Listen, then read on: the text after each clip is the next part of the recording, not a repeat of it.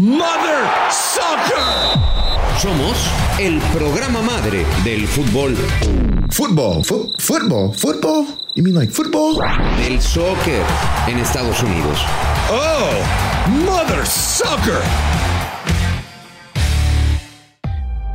Ay, hijos de su Mother Soccer. Ganaron los malos. Y aunque ciertamente los buenos somos más, esta victoria se va del otro lado. Y ganaron los malos porque aquellos que gritan en el estadio le han cerrado la puerta al resto. Pero no solo eso, le han quitado el apoyo a su selección, le han restado una de sus fortalezas. Pero lo más importante, a la gente que vive de eso, que trabaja ahí, que su familia depende de un partido de fútbol, a ellos también los dañaron. Al que vende banderas, a los taquilleros, a los encargados del grupo de seguridad, a los del puesto de comida, a todos esos les rompiste la madre. ¿Y sabes por qué lo hiciste? Porque sientes que gritar puto te empodera, te hace libre. Crees de manera absurda que comprar un boleto te da derecho. Y no lo tienes. Ya gritaste, ya te cerraron la puerta y ya le quitaste el trabajo a miles de personas. ¿Contento? Oh, Mother Soccer. Atención, no hay arquero, disparo, no, bueno, gol. ¡Oh! Raúl Orbañanos. Toto, ¿cómo están? Qué gusto saludarlos. Totalmente de acuerdo con Miguel Gurwitz. Ya llegaste a tu casa después del grito y hasta te hace el payaso, ¿no? Con tu esposa y le dices, oye, yo fui de los que grité en el estadio y ¿sabes qué? No van a poder acabar con el grito. Y no piensas que tu grito por hacerte el payaso y por estar haciendo estas cosas que no debes en el estadio dejó sin comer una familia. Tienes razón, Miguel. O sea, hay familias que comen al día y que trabajan en el estadio y cuando no hay partido les causas un problema. Eso no lo piensas, ¿verdad? Y lo que estás haciendo es haciéndole un daño. Olvídate el fútbol, está haciendo daño a muchísima gente. En fin, ojalá, esperemos, deseo sinceramente que algún día se acabe esto. Y me da mucho gusto estar de regreso con ustedes aquí en Mother Soccer. Estuve ausente un periodo corto, pero yo ya estaba decidido a no regresar, pero me llegaron al precio. Y me dijeron, se estaba cayendo el rating. Dije, bueno, pues vamos a ayudarlos de regreso. Y aquí estamos nuevamente con ustedes. Con ustedes, el Lord de LA. Llegó papá. Rodolfo Landeros. Qué bueno que lo estás levantando, Raúl. Te saludo con gusto. Yo definitivamente, lo peor de todo es que no es que sea algo nuevo, no es que sea algo novedoso, es algo con lo que se viene trabajando desde la Copa del Mundo de Brasil 2014. O sea, la gente no entiende. Y me refiero, no quiero generalizar, pero es un amplio sector de aficionados. Y lo hemos visto en la capital mexicana y en Guadalajara. Y por más de que la federación, la liga, los jugadores, los entrenadores, incluso hasta los medios de comunicación y varios patrocinadores se esmeran en decir no grites,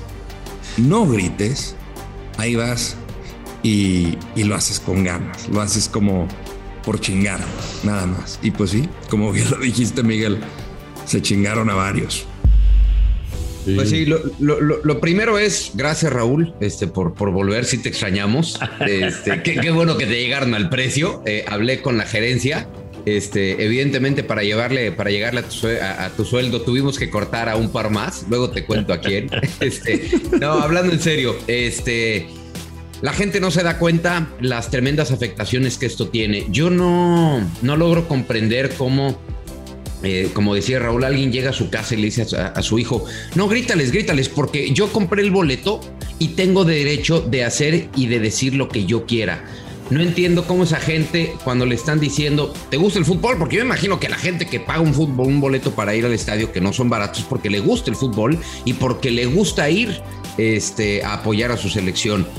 Bueno, no entiendo cómo, si le estás diciendo, oye, esto va a traer afectaciones graves, cómo lo sigue haciendo. Pero bueno, independientemente del raciocinio de cada quien, yo lo que sí creo, Raúl, es que la propia Federación Mexicana de Fútbol, Rodolfo, dejaron pasar una buena oportunidad, porque hoy el TAS ha suspendido las medidas impuestas por la FIFA. La FIFA le había dicho a la Federación, no puedes meter gente a puerta cerrada a 2 partidos. Apelaron al TAS y el TAS anuló estas medidas hasta llegar a la conclusión final de esta investigación. Es decir, para los 2 siguientes partidos México sí podía ingresar gente a la cancha del Estadio Azteca. La federación ha decidido que no, que va a generar un ejercicio. Tú nos podrás platicar un poquito más, Raúl, pero la federación ha decidido no abrir las puertas, meter solamente 2,000 personas y generar un ejercicio incluso de captación de información de la gente que entra al estadio. Yo creo que dejaron pasar una muy buena oportunidad, no de castigar a la gente de la Ciudad de México, sino de mandarle un mensaje a todo el país diciéndole, esta selección es tuya, te la voy a llevar, nada más cuídamela. Sí, yo estoy de acuerdo, pero aquí hay una situación que debemos tener en cuenta. Rodolfo, Miguel, a ver, la federación no va a hacer nada sin la autorización de FIFA. ¿Por qué? Porque la federación está cuidando el Mundial 2026. Ese es algo que todos sabemos. Entonces, ok, el TAS hace esto. Bueno, pues la situación de la Federación Mexicana de Fútbol es decir, FIFA, ¿qué hago? Pues mira, amigo, yo quiero estar bien contigo, voy a hacer este ejercicio, adelante. Yo creo que la selección debe de tener una sola casa. Si esa casa falla, entonces sí, como bien dices, Miguel, buscar otras alternativas, ¿no? Pero me parece que el final de todo esto va hacia ese camino, ¿no? Yo voy de la mano con la FIFA hasta el Mundial de Qatar, que es el gran temor que tengo de que me lo quiten. Pero por lo pronto no veo que haya cambio. ¿Saben cuál va a ser la gran prueba? Contra Estados Unidos, ¿eh? Sí, es la gran prueba. Estados Unidos está mucho mejor que ahorita que México. Pues sí, eso no me importa porque aquí en el Azteca no la persina, ¿no? Pero... Ojalá que así sea, Raúl. Pero mira, yo ahorita como la veo es que recuerdo el tiempo de Ricardo Lavolpe en su eliminatoria que decía esta es la selección de todos y la llevaban a diferentes estadios, incluso a Aguascalientes. Yo jamás iba a pensar que iba a venir la selección mexicana a Aguascalientes, justamente donde me encuentro. Pero al final, si la selección es buena, puede jugar en donde quiera, aunque yo sí soy partidario de lo mismo que dice Raúl, que deberías de tener una casa. Pero en este espacio lo mencionamos varias veces, no va a aprender la gente, va a seguir el grito, llévenlo a otro estadio donde justamente la gente se ha comportado a la altura y por qué no tendría oportunidad de verla, ¿no? Hablábamos de Monterrey, en cualquiera de los 2 estadios. Obviamente yo creo que se emplearían por el de Rayados por ser más novedoso, pero ¿por qué no llevarlo también al Volcán? O sea, yo estoy contigo, Miguel. Dejaron escapar una oportunidad y pues a estas estamos llegando y se les advirtió. O sea, ¿cuántas veces dijimos no van a cambiar? La gente no cambia, la gente va a seguir hasta que no haya mano dura. Existieron varios casos donde pudieron suspender el partido y no lo hicieron. Estas pruebas que pone la federación ahora son buenas, me parece que tardaron, pero son buenas, ¿eh? Yo te digo una cosa, yo creo que es un doble error de la Federación Mexicana de Fútbol y les voy a decir por qué. Lo que dice Raúl es cierto, la federación está tratando de cuidar la Copa del Mundo del 2026 y la gente, y la propia federación quiere generar este ejercicio para llegar un poquito más planchado en todos los protocolos de seguridad, ¿no? Y de concientización para el partido de Estados Unidos. Solo que les voy a decir una cosa. A la gente de la Ciudad de México le estás diciendo, me dieron chance de abrirte la puerta, pero yo no te la quiero abrir. Yo ya no confío en ti, no la voy a abrir. Solamente voy a invitar a 2,000 personas y las voy a invitar. Eso sí, cuando venga el partido de Estados Unidos, no seas malito, ven, compra el boleto y apóyame. ¿Y qué pasa si en ese partido frente a Estados Unidos el equipo juega mal, Raúl? No, yo creo que el riesgo es mayor. Por eso es la gran prueba, no, Miguel. Con medidas, sin medidas, lo que hagan, si juegan contra Estados Unidos mal y pierden, el riesgo ya no es ni riesgo, va a ser una realidad que va a presentarse el grito, ¿no? Yo no sé cómo van a acabar con esto, o sea, van a buscar medidas, pero por más medidas que tú busques, siempre va a haber un payasito, ¿no? Mientras que no se logre hacer lo que se hizo en Inglaterra, de realmente poner castigos severos, no se va a acabar. Aquí lo que pasa es que tú no puedes mandar a la cárcel a alguien por el grito, ¿sí? Ese es un problema. Si pudieras mandar a alguien a la cárcel por el grito, pues entonces mejoraría. Yo no sé, el momento cuando nació este grito, nunca nos imaginamos lo que pudiera pasar, ¿no? Sí, hasta simpático lo veíamos, Raúl, honestamente. Sí, exactamente. Ahora, te digo una cosa, estoy de acuerdo en todo contigo, pero FIFA está cargándole la mano a México, ¿eh? Sí. Es como el ejemplo para todo el mundo el que está tomando FIFA. Sí, y lo platicábamos en su momento cuando justamente Miguel Herrera decía es que están sacando el de este contexto. Ya después de que FIFA seguía insistiendo, dije, ok, está mal, no griten. Porque está bien, no griten y además no tendrían por qué. Pero en el fútbol se gritan peores cosas y hay peores cosas que se hacen en el fútbol, y México o la Federación Mexicana de Fútbol, que es la que está siendo castigada, no la afición de México, a mí me parece que está convertido en un chivo expiatorio para FIFA. Sí, lo cierto es que no lo han podido controlar. Y no lo han podido controlar porque la gente sigue sintiéndose valiente, gritando, diciendo, a mí no me vas a decir qué hacer en un estadio de fútbol. En fin, vamos a ver en qué termina. Digo, nada más para terminar, si tanto están tratando de terminar con la homofobia, no hubieran llevado la Copa del Mundo a Qatar. No, ni a Rusia. Así es fácil, como dice Rodolfo, ni Rusia ni Qatar, ¿no? O sea, aquí FIFA se voltea para el otro lado, pero acá en México sigue viéndonos, ¿no? Sí. Así es este asunto, ¿no? O sea, el Mundial de Qatar es un mundial manchado, eso no importa, ¿no? Que no griten puto, es lo que queremos, ¿no? Exacto. Bueno, oigan, el que está gritando pero de alegría es Marco Fabián, que finalmente va a tener la oportunidad de volver a jugar fútbol. Usted recuerda que volvió de Europa para enrolarse con el conjunto de Juárez, estuvo 6 meses, luego llegó el Tuca Ferretti. No fue el Tuca, según entiendo, el que decidió que Marco Fabián no jugara ahí, fueron otros asuntos más administrativos. Marco Fabián tuvo un parón de 6 meses y ahora vuelve con el equipo de Mazatlán. Tuvimos la oportunidad de platicar precisamente con Marco Fabián. Yo lo escucho y me van a dar su opinión después de escuchar a Marco Fabián.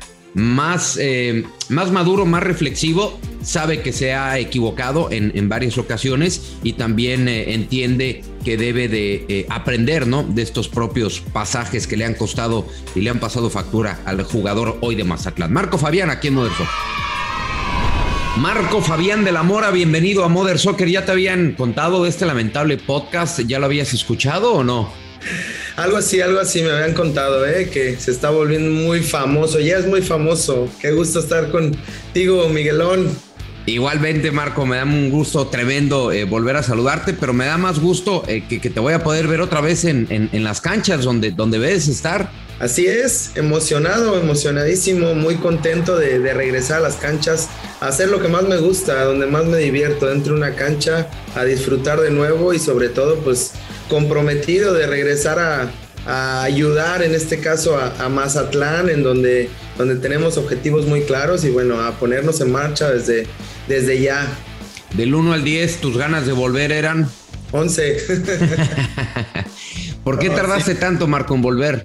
Pues mira, pasaron diferentes situaciones en las cuales tuve que dejar de jugar ahí este último torneo, pero a veces pasan, como dicen, ¿no?, las cosas buenas a veces pasan en diferentes momentos, ¿no? Y yo creo que también sirvió, le tomo siempre la cara buena a todas las situaciones, y fue un momento de reflexión en el cual, pues, si hacemos un recuento desde mis 17 años de mi debut, muy chico, nunca había tenido un parón de esta forma, nunca había dejado de jugar. ¿Cómo te trató el equipo de Juárez, Marco? Bueno, la verdad, fue una situación difícil, me trató bien, una situación difícil porque obviamente venía de fuera, era mi regreso a México, en el regreso con mucha ilusión, con muchos proyectos, con muchas situaciones en las cuales me hablaron, me dijeron, y al final hubo por ahí circunstancias donde no se pudo trabajar de la mejor manera, ¿no? Cosas que de pronto dijeron no se cumplieron y bueno, al final, ¿qué pasa? Que son logros colectivos. Cuando uno quiere triunfar es un logro de equipo, ¿no? Sabemos que se tiene que trabajar para ello. Cuando a veces no tienes las herramientas suficientes para poder llevar los logros que te piden y tú tienes la responsabilidad, porque al final la asumo como tal y como la he asumido siempre. Llegué siendo un refuerzo, llegué con la afición pidiendo goles, asistencias, tratando de marcar mucha diferencia, pero como te digo, al final es un deporte de conjunto y sobre todo necesitas herramientas de trabajo en el pre para poder lograr cosas importantes. Al final, por una cosa o por otra, no se dieron las cosas, a pesar de haber dejado todo dentro de lo que estuvo en mis manos. Y bueno, es fútbol, al final salen las cosas. A veces uno puede ser campeón goleador y tener un mejor torneo, a veces uno puede también tener un torneo difícil, como fue Juárez, y bueno, al final los señalamientos fueron hacia mi responsabilidad. Y ahí fue donde a lo mejor no fue uno de los mejores pasos, pero aún así estoy y siempre lo voy a estar muy agradecido, ¿no? El haber portado la playera de Juárez también fue muy, muy, muy grande para mí, agradecido con la gente que sí me apoyó en su momento, y con eso me quedo. Dime una cosa, Marco, y te lo tengo que preguntar por la cercanía que tenemos, por la confianza que tenemos. Hay una etiqueta de indisciplina que de pronto priva sobre la figura de Marco Fabián. ¿Es mito? ¿Está, digamos, hiciste algo por generar esa etiqueta? Porque, y yo lo dije muchas veces, Marco Fabián hoy en este momento, por la situación de Marco, por la situación de Chivas, parece, ¿no? El nexo ideal, ¿no? Yo te hacía vistiendo la playera del Guadalajara, pero ¿estás consciente de esta etiqueta, Marco?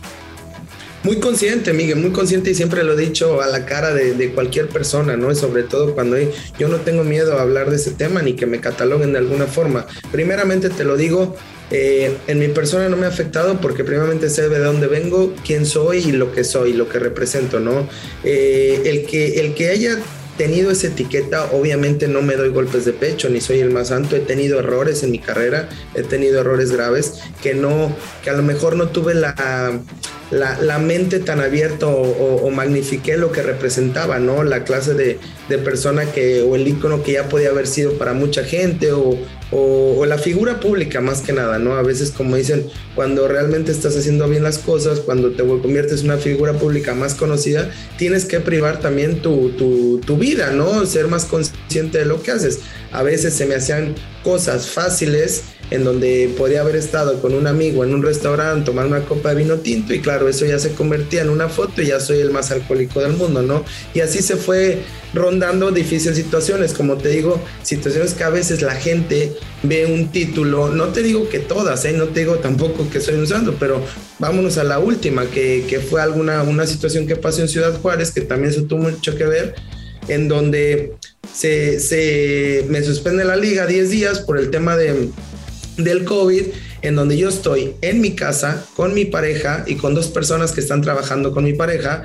Estaban con la prueba de COVID y demás. Eran 2 personas de fuera, colombianos, productores de música. Los invito a cenar, y dentro de la cena, que éramos 4 personas, saco por el emblema de México una botella de tequila, les ofrezco para brindar por el trabajo que habían hecho, todo. Este cuate es un cantante que es conocido, se le ocurre subir una historia, que también eso yo no lo tuve previsto, pero que yo no lo vi nada de mal, o sea, ni siquiera voy ingiriendo nada. Pues yo, claro, fue todo, y de ahí se viene una locura donde ya entra en títulos que estaba en una fiesta con 500 personas, que estaba borracho, que todo. Entonces, si me menciona, ese ejemplo te lo pongo porque tal como te lo digo, así fue como pasó. Después dices, híjoles, te hierve la sangre de querer salir al mundo y decir, ojalá hubieran estado ahí, ojalá pudiera tener cámaras y mostrar lo que pasó para que se rían de la tontería que fue una cena con mi mujer y con 2 personas, lo más normal del mundo, que cualquier persona lo hace, y que se dimensiona la noticia de esa manera, y tienes que aguantar después los golpes del cómo te ve la gente, de las multas, de lo que manchan tu imagen, de lo que manchan tu carrera. Todas esas situaciones son difíciles de asimilar porque a veces no puedes luchar contra todo eso, ¿no? Pero como ese ejemplo han sido varios, como otros también he tenido muchos errores. Entonces, al final es parte de todo. Lo importante es quién soy yo. La gente que me conoce lo sabe, tú lo sabes, y la gente cercana a mí lo sabe, y de verdad soy una persona normal a cualquier ser humano, que trato de trabajar, trato de lograr mis sueños, que he logrado bastantes, pero sí, mi imagen, a ver, para muchos se ha manchado, para otros es buena. A mí lo que me queda es seguir trabajando, ¿no? Seguir trabajando en lo que a mí me compete, que es en el fútbol, en la cancha, y obviamente también, eso sí te puedo decir, que a través de los golpes y errores y todo, uno aprende, ¿no? Estoy seguro que con la madurez que tengo, la edad que tengo y lo que estoy viviendo, eso ya quedó atrás, ¿no? Y has de caer también esta intención de ir a arrebatar, ¿no? Como dice el eslogan de Mazatlán, de arrebatar una posibilidad, Marco, de llegar a la Copa del Mundo. Es un año mundialista. Así es, arrebatar, como dices, en todos los aspectos. Pero siempre he tenido mi techo muy alto, Miguelón. Siempre he tenido mis sueños muy grandes y no veo nada imposible en este mundo. Hoy se podrán decir, sí, tiene 3 meses sin jugar y todo, y cómo puede hablar tonterías de que quiere jugar un tercer mundial y todo.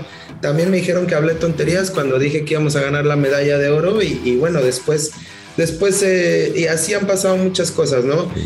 El mismo ejemplo, salí de una lesión de espalda antes del Mundial de Rusia, después de Confederaciones, y en 4 meses se dieron las cosas, me puse en mejor nivel y mira, jugué el Mundial del 18 y así puede suceder. Entonces yo voy paso a paso, voy con un proceso día con día, pero sé que mientras haga bien las cosas, esté en un nivel óptimo, todo puede pasar.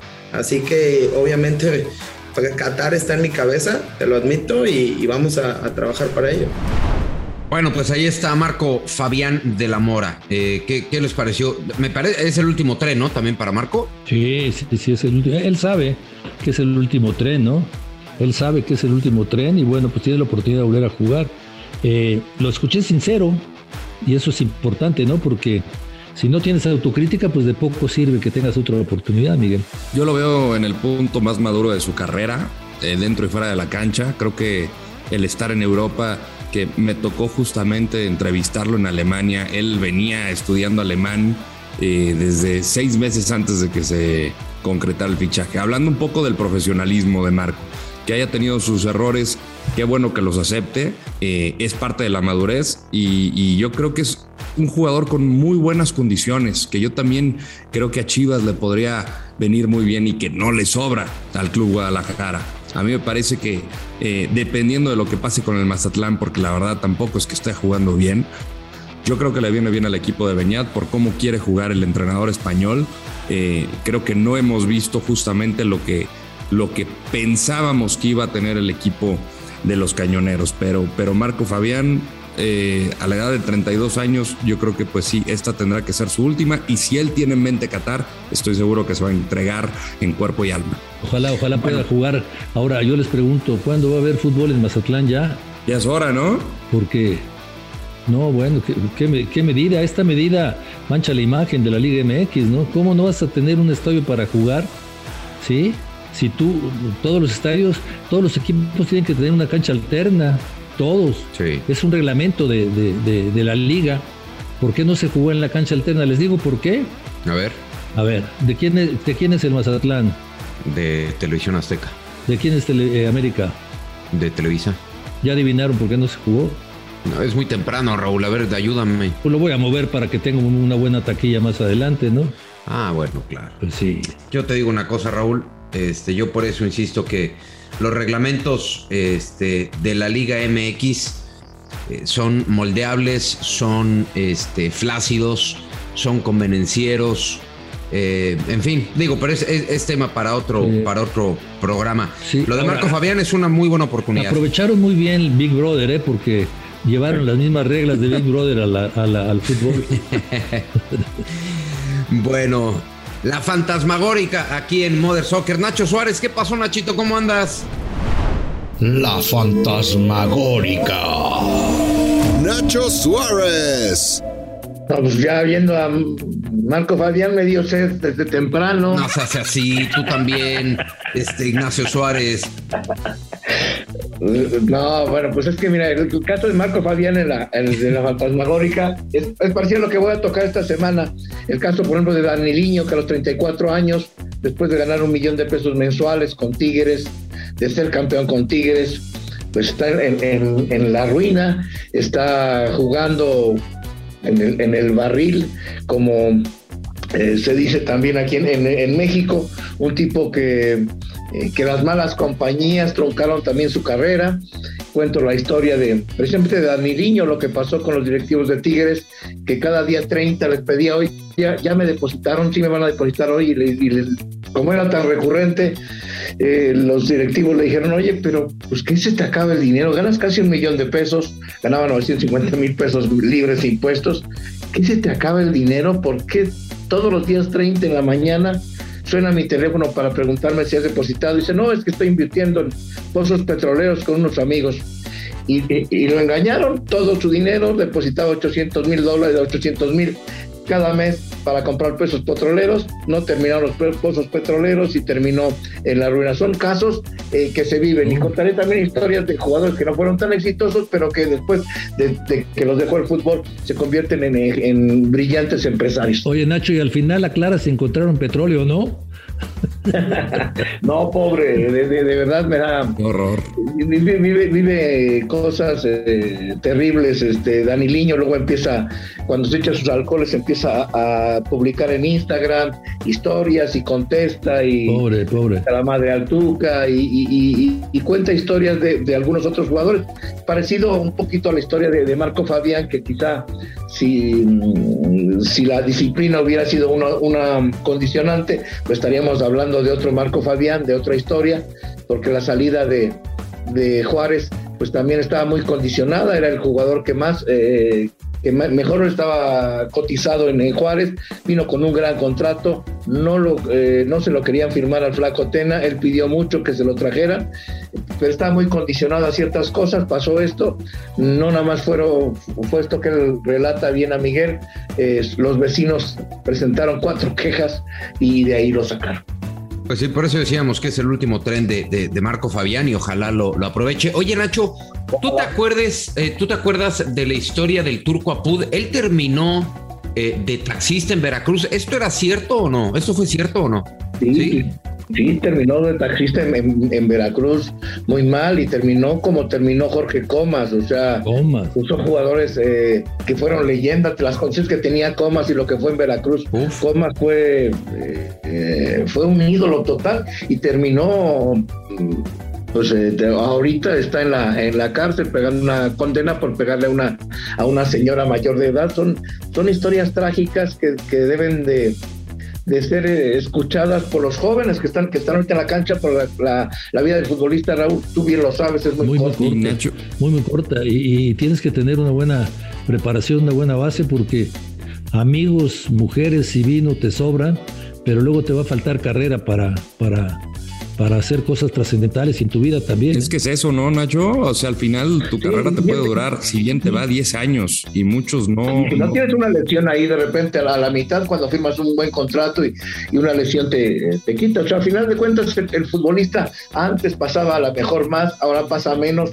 Pues yo no sabía, tú sabías, Raúl, que Agustín Lara, en esa canción de Veracruz, de que yo nací con alma de pirata, era por el pirata Fuente, porque era bohemio de afición. No, Nacho, quiero aclararte que Agustín Lara es un poco más grande que yo, fue un poco más grande que yo. El de oro. No, pero en uno de los pasajes que leí de que si no fue contemporáneo, fue por lo menos, sí fue amigo del Pirata Fuente, decía que eso de tener alma de pirata era por el Pirata Fuente, porque el Pirata Fuente era bohemio de afición. Pero profesional, para el fútbol y para la noche. Eran otras épocas, hace muchos años. Él podía darse ese lujo. Cuenta la leyenda que me lo platicaba Fernando Marcos, que una vez lo sacaron de un lugar que se llamaba el Río Rosa y vámonos, lo bañaron y a jugar, y metió 3 o 4 goles, ¿no? Eso ya no puede hacer. Tú tuviste un jugador también, compañero tuyo, Luis Amuchastegui, que era buenísimo, pero también era un crack. Tenía ese problema, ¿no? Un crack, tuvo un accidente, desafortunadamente. No, y conozco muchísimos, pero caramba, también ahora en la actualidad, eso pocas veces lo decimos, hay equipos que se preocupan de ayudar a su gente, a los jugadores, sobre todo a los jóvenes, que los encaminan muy bien, ¿no? Caso Pachuca, que todos conocemos, y otras instituciones también, ¿no? Porque el fútbol necesita ese tipo de ayuda. Estrellas mundiales, ¿no? Mágico González, Ronaldinho, o sea, a todos les puede pasar. No, lo del Mágico González tiene muchas, por cierto. En Pachuca, ya que dice Raúl, cuando lo iban a traer a una entrega de Toño Moreno, pues no quería salir porque no tenía zapatos, y porque no había traído zapatos y no quería comprarse ningunos, y fue un lío para llevar al Mágico González. Si pueden, vean el informe Robinson del Mágico González, para que vean qué tipo de futbolista fue. O sea, increíble, era para que estuviera millonario. Y ya para cerrar este tema, o sea, hubieron y seguirán habiendo futbolistas indisciplinados que tengan un tremendo talento y que puedan descuidarse y seguir jugando a muy alto nivel. A mí lo que me apena muchísimo es que hoy los jugadores, y lo digo directamente, ¿no? Como el Chicote y Angulo, graben su podcast y digan, no, sí, yo me metí unas pedas tremendas y luego me iba a entrenar. Es como si alguno de estos futbolistas que citamos fueran en ese momento con los medios de comunicación, con los periódicos y decir, oye, mira, te quiero dar una nota, vengo de la cantina, me chupé 3 cervezas, 15 tequilas y me fui bien pedo a jugar. Una cosa es hacerlo, todos cometemos errores, y la otra tener el descaro de hacerlo público, ¿no? Es una pendejada. No llega a Hualtinaco. No llega a Hualtinaco. Sí, es correcto. Bueno, Nacho, ¿cuándo escuchamos la fantasmagórica en Footbox? Lunes, miércoles y viernes, así es que habrá historias como esta que les contábamos. Bueno, nunca vayas a contar la nuestra, por favor. Ve todo el desmadre que armaste por... Bueno, un abrazo, Nacho Suárez, en la fantasmagórica aquí en Mother Soccer. Cerramos con Toma lo Tuyo. Chico, toma lo tuyo. Vamos para la jornada 3 en la Liga MX. Les digo una cosa, me está gustando más este torneo que el anterior. Hemos visto mejores partidos, hemos visto sobre todo muy buenos goles. Ojalá siga esto así. Ojalá nos demos cuenta de que este tipo de cosas van a beneficiar al torneo, van a llevar más gente al estadio cuando pase este problema de la pandemia, vamos a tener más rating en televisión, van a vender mejor sus productos y bueno, todo va a ser mejor para la gente. Los técnicos lo tienen que aprender, El fútbol tiene que ser un espectáculo. El espectáculo puede ser de diferentes maneras. Unos pueden defenderse, otros pueden atacar, pero siempre con entrega y siempre que se transmita en la cancha esa entrega, esa pasión que deben tener los equipos. Hasta el momento vamos bien. Ojalá no aflojemos. Toma lo tuyo, Liga MX. Algo bueno ha ocurrido. Yo he vuelto a sonreír de nuevo. Toma lo tuyo, Tata Martino y uno que otro jugador de selección mexicana. No hay nada como la voluntad, el querer hablar y si la calabaceaste, aceptar tu error y disculparte. De cara a un año mundialista, hay muchos jugadores que están quedándose fuera de la órbita por no tener la voluntad de disculparse ante los errores. Tata Martino también tiene que tener apertura para esto. Entonces, entre las diferentes cuestiones que se ha generado, se ha hecho una bola de nieve y el tema se ha hecho mucho más grande. Jugadores como Javier Hernández, como Carlos Salcedo, como Miguel Layún, entre otros jugadores que han pasado por la lista negra del Tata Martino, tienen que pasar a arreglar la situación. De nada sirve estar peleados si el tema cada vez lo hacen más hermético y lo hacen más grande, evidentemente. Ahora, ¿qué va a pasar con Rayados? Que la federación o la selección quiere que sea algunos jugadores, pues al final, si les quitas a un Funes Mori, a Gallardo, a Romo, entre otros jugadores, tendrás muy pocas posibilidades del éxito en los Emiratos Árabes. Pónganse de acuerdo, a todos ustedes tomen lo suyo. Estás en condición de poner tus condiciones, yo no estoy para dar ni para recibir sermones, no estamos. Pues hasta aquí llegamos en este martes de Mother Soccer. Un abrazo, Raúl. Miguel, Rodolfo, fuerte abrazo. Bueno, partner, un abrazo tamalero para ti también. No te acabes nunca, partner. Raúl, gracias por estar de regreso. Un abrazote. Cuídenme mucho, no soy eterno, Adiós, hijos de su Mother Soccer. Esto fue Mother Soccer, el podcast madre del fútbol en los Estados Unidos y Latinoamérica, exclusivo de Footbox.